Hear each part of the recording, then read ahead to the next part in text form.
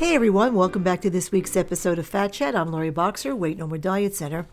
You know, most people do not eat for fuel-based reasons. Instead, most folks eat for pleasure-based reasons. And this is what has led in large part to the prevalence of obesity that we see all around us at every age. It's quite easy to understand the idea of what fuel-based eating is. Simply focus on foods that are unprocessed, foods that take a longer time to digest and process and to convert to sugar, foods that make you feel fuller longer.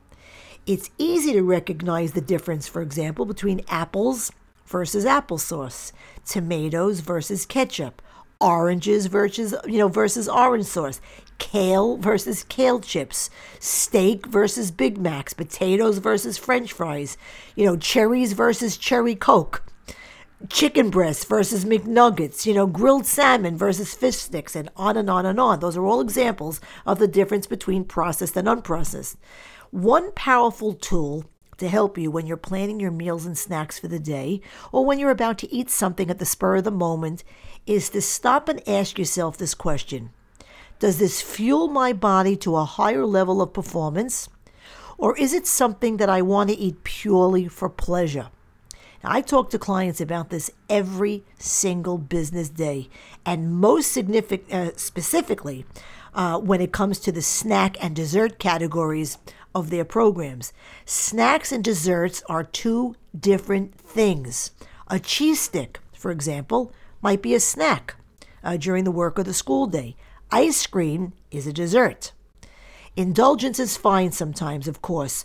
Look at a tasty treat, understand how many calories it contains, as well as acknowledge how hungry you'll soon be again and decide if it's worth it.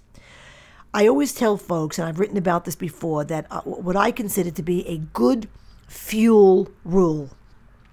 Choose foods that fuel performance more often, and choose foods that are eaten purely for pleasure less often. Food is fuel. Okay, you would neither starve your car of fuel, or would you constantly fill it with cheap, lesser grade, watered down gasoline and expect it to run efficiently, would you? Well, successful weight loss is very similar. It's all about the fueling. You can, neither starve yourself or fill your body with cheap fuel all day and expect to operate at, peak mental and physical performance every single day, both in your personal or professional lives. And that's my Fat Chat for the week. Please visit LoriBoxer.com to read my blogs, listen to my podcast, get info about the program, services and fees, answers to many frequently asked questions, and of course, to follow me on my social sites. Until next time, I'm Lori Boxer, Weight No More Diet Center, and remember, nothing tastes as good as being slim feels.